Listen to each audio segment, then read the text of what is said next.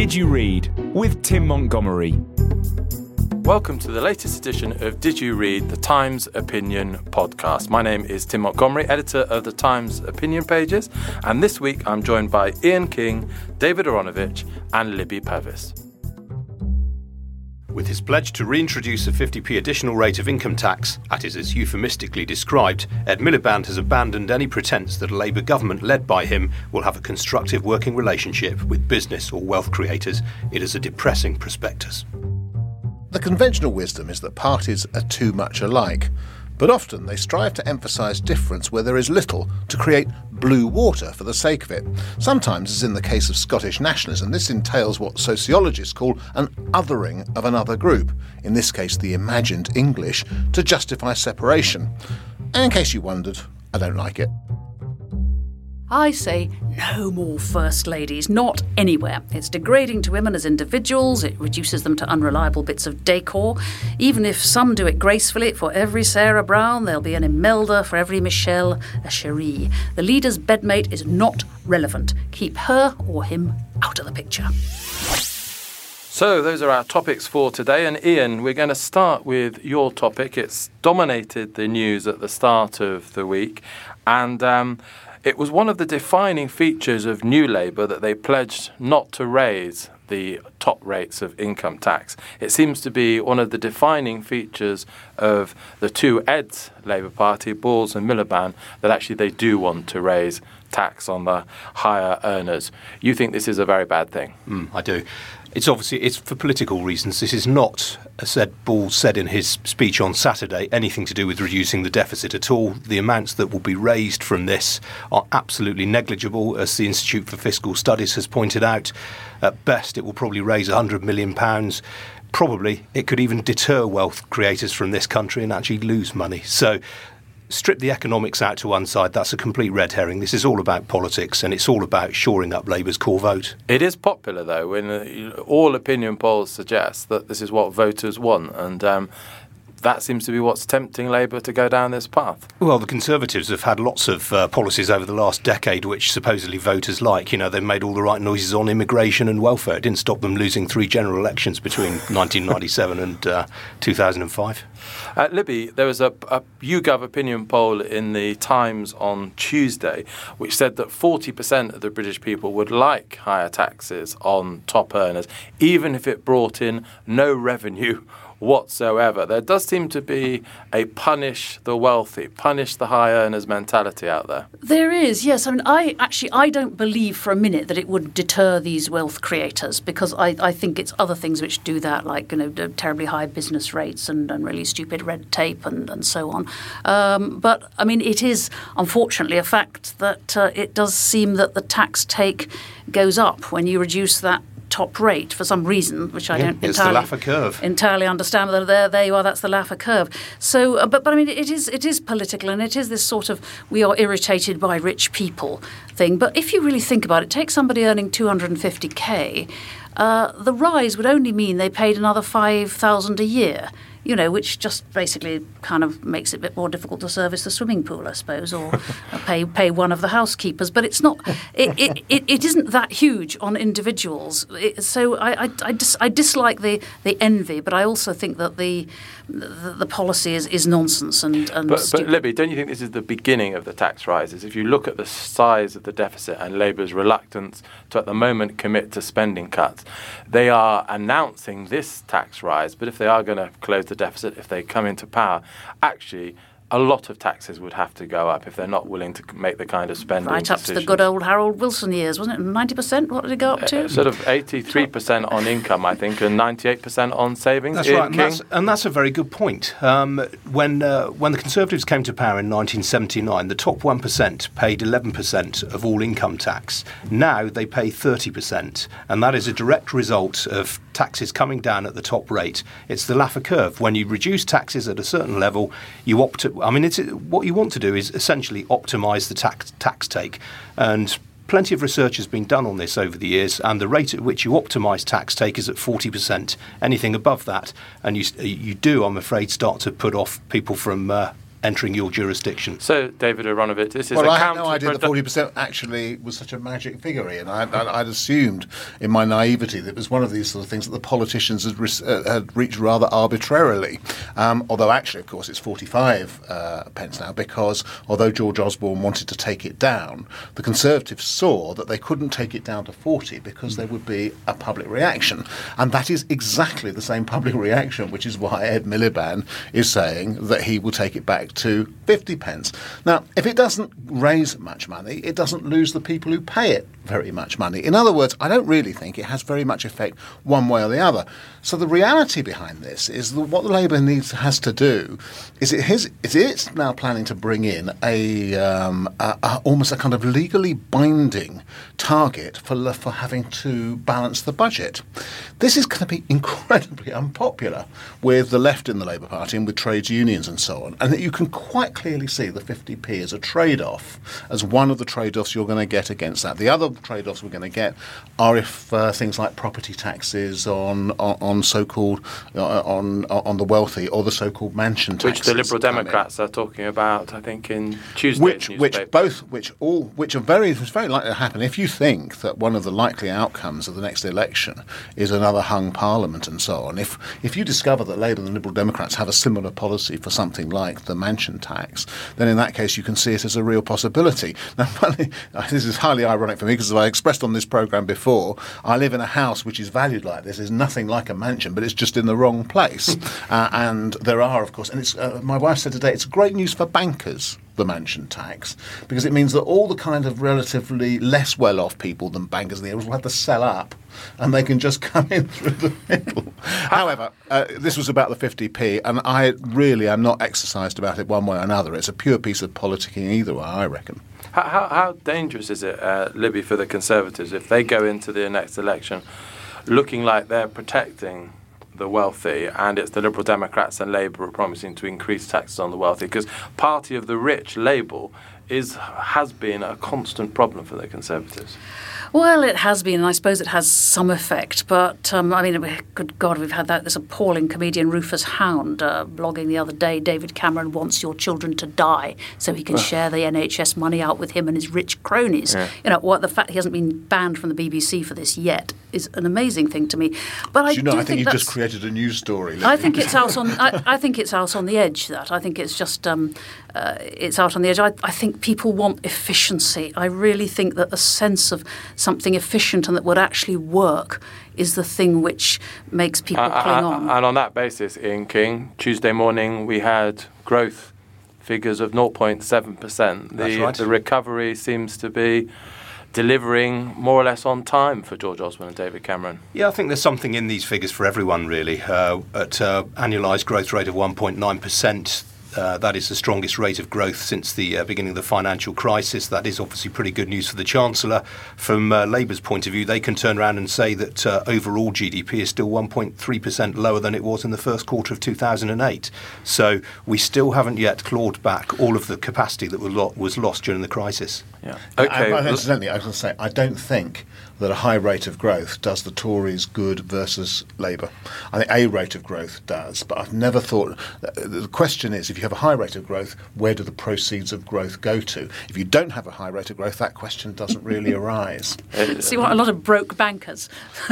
In a way, yeah. You're absolutely right. And of course, a topic we'll be returning to in another podcast is the connection between rising growth and rising standards of living. But David, your topic is differences between political parties and etc. And I don't know whether the 50p, 45p debate quite fits into this. It absolutely does. I mean, if you think about how little amount of money that actually represents, then the attempt to try and construct the Tories into a kind of Rufus Hound, they're killing your children element, as a different from a Labour Party, which can't actually and couldn't spend very much more on the NHS. We can talk about reorganisation, Lance's daft reorganisation in a kind of different way, and so on. But nevertheless, so what you see is a classic example of trying to create difference between the political parties in order to say we have something completely distinct from them. They're on the side of the rich, we're on the side of the this. They're against wealth creators, we're for them, and so on. And this is, and that's part of the game. I mean, I slightly felt it last week when listening to a Michael Gove speech, which was utterly and completely reasonable and consensual about what educators know are the great challenges of education. The week after he'd written that thing about the First World War, in which he'd slammed left-wing academics as if they were the people who thought the First World War only was a bad idea. I just thought, this is really an attempt to construct a bit of difference. And then I looked in, following the Scottish referendum a lot, and there's the very subtle way, it is subtle these days, in which pro-independence intelligentsia and literati and the SNP try to suggest that the English and the Scots are just so different from each other, when actually all the polling evidence is about social attitudes is that they're pretty similar. Libby Purvis. It's very interesting what David has brought up here, because we all know about the imaginary enemies. Because if you're a columnist and you write something that somebody disagrees with, they will immediately invent your entire life and attitudes into something quite different. I mean, I once wrote a thing about sort of liberal education and so on, and I got an extraordinary sort of letter from somebody sort of saying, I know exactly how you live. You live in Hampstead and your children go to some free school where they don't have to do lessons, and you grew up in the Pony Club South. No, I lived in Suffolk, was a bit broke, and my children went to a naval school where they marched around in uniforms. But he had to invent a version of me to hate. And we all...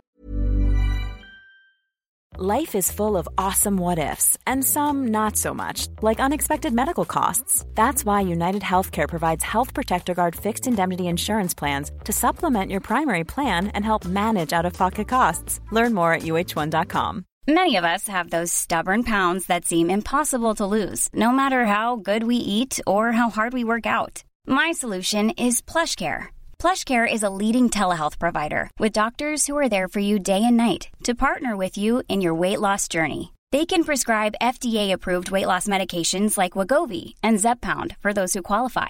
Plus, they accept most insurance plans. To get started, visit plushcare.com/weightloss. That's plushcare.com/weightloss. The secret to summer-ready skin is here. Osea's #1 best-selling Undaria Algae Body Oil, clinically proven to instantly improve skin elasticity and transform dry skin to silky, soft, and unbelievably glowing. Its signature scent of freshly squeezed grapefruit, cypress, and mango mandarin transports you to sun-kissed summer days. Get healthy, glowing skin for summer with clean, vegan skincare from Osea. Get 10% off your first order site-wide with code GLOW at OseaMalibu.com. All do this. I mean, people do it in politics sort of worse than anything else. The current toff bashing, the idea that because somebody went to Eton they're in some way evil and hate you, is just ridiculous. But we all do little bits of it. I mean, I've always been convinced that everyone on The Guardian despises me. I don't know why, but I think The Guardian despises me. And I meet Guardian people, they're perfectly pleasant, but I need this artificial enemy. We all do. I bet you've got some, David. Yes, I think I probably have. David doesn't have artificial enemies. Well, that's true. Also, some differences are real. Ian King, one thing that Conservatives are going to say at the next general election is they really are going to present the Labour Party, back to our first conversation, as a very different order of political opponent than Britain has possibly wanted to elect for a long time. That Labour is a much bigger threat because of its policy on energy prices and tax than the new Labour Party of Tony Blair. Do you buy that, or does this fit in with David Aaronovitch's idea that actually political differences are being greatly exaggerated? I think that's probably true. I think David's right. If you look at the fact that the more moderate voices within Labour, the Liam Burns of this world, have been completely sidelined. Poor old David Miliband's had to clear off to the United States and duck out of politics altogether. Alistair Darling has been sort of shunted off up into Scotland to, try and defend the union. Where are the moderate Blairite voices in the Labour Party anymore? One just doesn't hear them. And is that because they are completely silent and wouldn't have influence on a Labour government, or do you think if Labour were in, actually they would matter again? They would be running departments. They would pull the government in a certain direction. Well, if Labour come to power next time round, one would think that they would want a few wise old heads to come in and who've done this sort of thing before, who've been a minister before, and they will have some. But there are. I mean, you can't use the term Blairite anymore largely because it doesn't really have meaning into the context of a Labour Party 10 years later or 10 years on.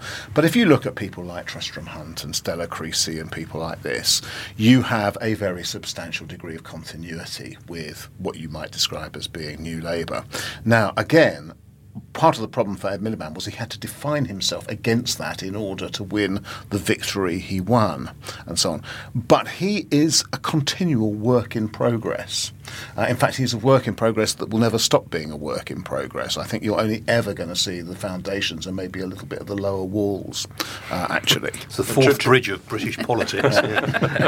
True of nearly all leaders of opposition, really, to be fair. We only really know the strength of a leader when they're in hot water. There's a lot of truth to that. I mean, Tony And, Blair said that he didn't really start governing properly as himself until a year and a half into his prime ministership. So you're right. And just to throw this whole debate back at you, David, you say that politicians exaggerate differences with each other. Well, what about us as columnists with our whole writing style, the whole need to provoke and to entertain?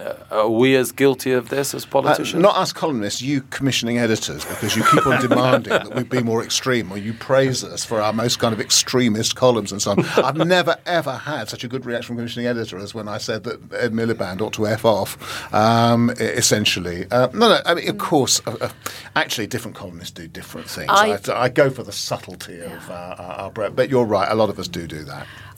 I won't play. I just won't play that game. I am incapable of being all that extreme. I mean, to some people, some things I say might feel extreme, but I just don't like it. You've got an advert against you in the Daily Telegraph today. I did, yes, and why they couldn't have sent the money to the Times, I do not know. It's not fair. Well, you are a model of virtue and moderation compared to the rest of us, Libby. And talking about models of virtue and moderation, the third topic is yours, and it's the subject of first ladies. But actually, you don't see them quite as virtuous and moderate and wonderful as perhaps we've traditionally seen them. I now contradict myself entirely because I'm really getting quite extreme on this one. No more political first ladies. Royalty, fine. If that rocks your boat, does rock my boat, that's fine. But the ridiculous affair of Monsieur Hollande absolutely puts the lid on it. He doesn't even marry them. He dumps one mistress. He sets up the next as a first lady with her own expensively run office and plans to go to Washington with him to hang out with Michelle Obama. Then he dumps her, and the whole world laughs, and well we might, because this whole fashion, increasing fashion actually over recent decades, for making leaders' wives into iconic national hostesses is ridiculous. Ted Heath got by without one. Mary Wilson and Dennis Thatcher kept their heads down.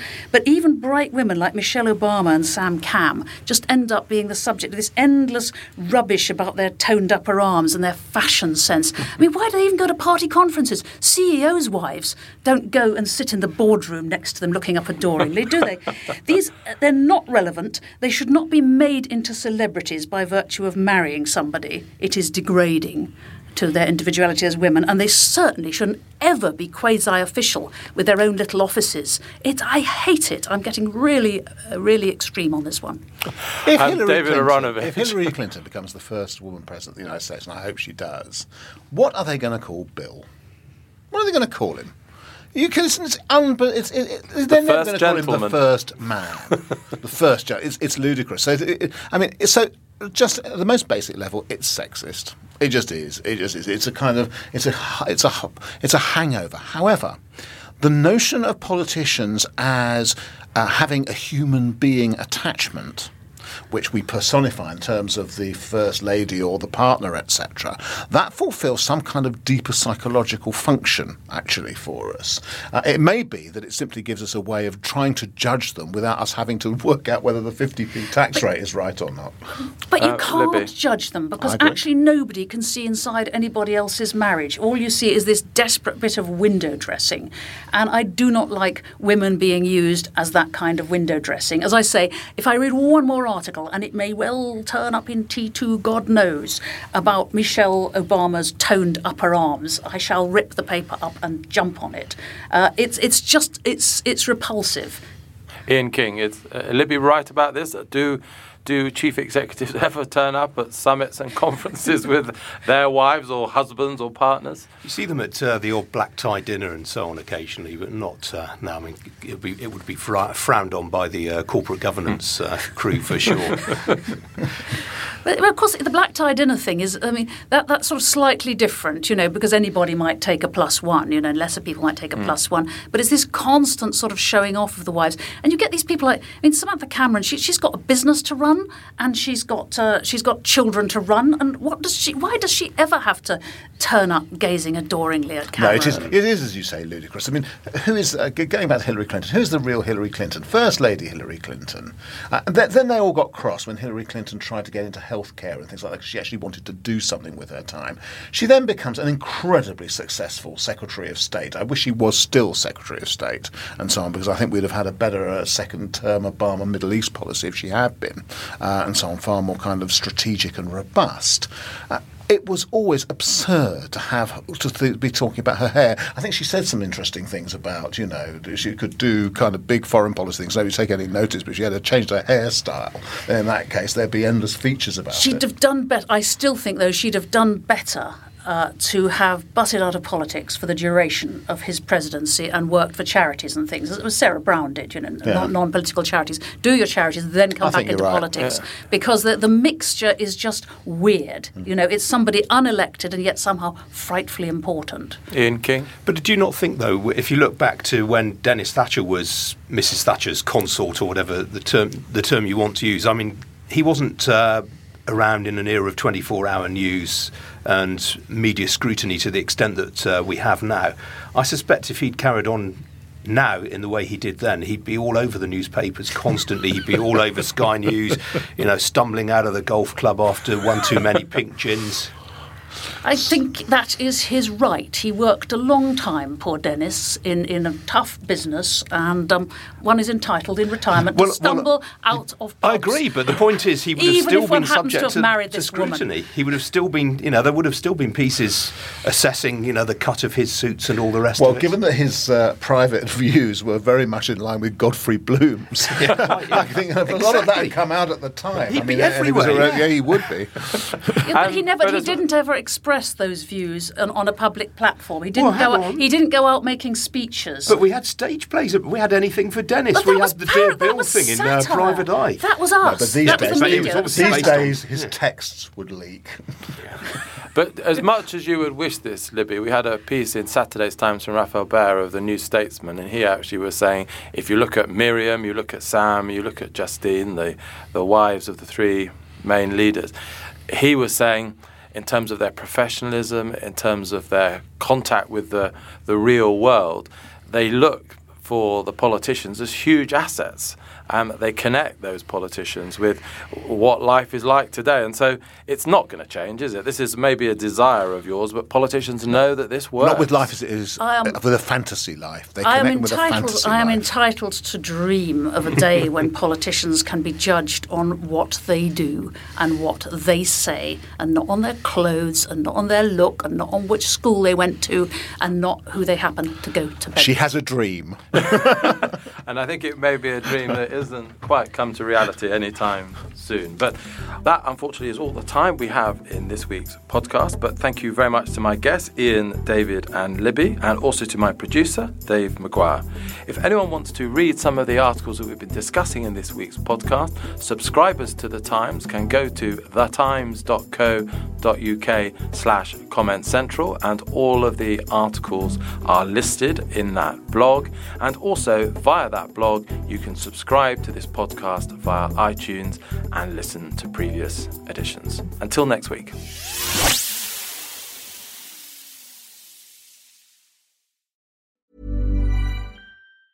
Are you ready for truly hydrated skin? Meet Hyaluronic Body Serum, a breakthrough in body care from Osea. It's clinically proven to instantly increase hydration by 161%. Their lightweight, fast-absorbing serum delivers 24 hours of nonstop hydration for silky smooth skin without the sticky afterfeel. Osea's latest innovation combines the magic of their best-selling Hyaluronic Sea Serum with a new formula that's good for the whole body and 5 types of hyaluronic acid to target every layer of the skin. Osea is a women-founded, women-led brand that's been crafting seaweed-powered products for nearly 30 years. The best part? Everything Osea makes is clean, vegan, cruelty-free, and climate-neutral certified, so you never have to choose between your values and your best skin. Treat your skin to clean, vegan skincare from Osea. Get 10% off your first order site-wide with code SUMMER at OseaMalibu.com. That's OSEA Malibu.com, code SUMMER.